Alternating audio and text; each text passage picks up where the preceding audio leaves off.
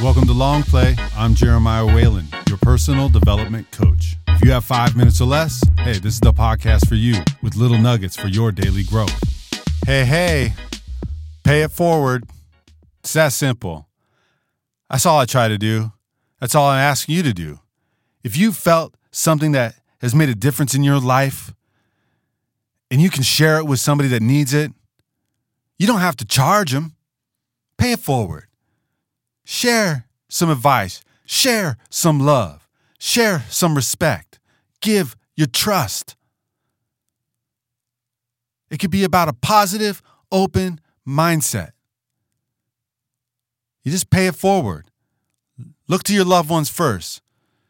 Can you plant a seed and let them water it? Can you be the example for them to live a good life? That's paying it forward. You don't have to force your will upon anybody. Just be the example. That's an easy way to pay it forward. Because you know what usually happens?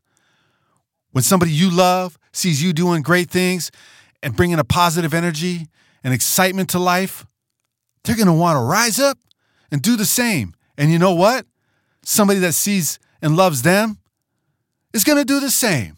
And just like that, you paid it forward, not a dime out of your pocket, just some time in your life and a great mind.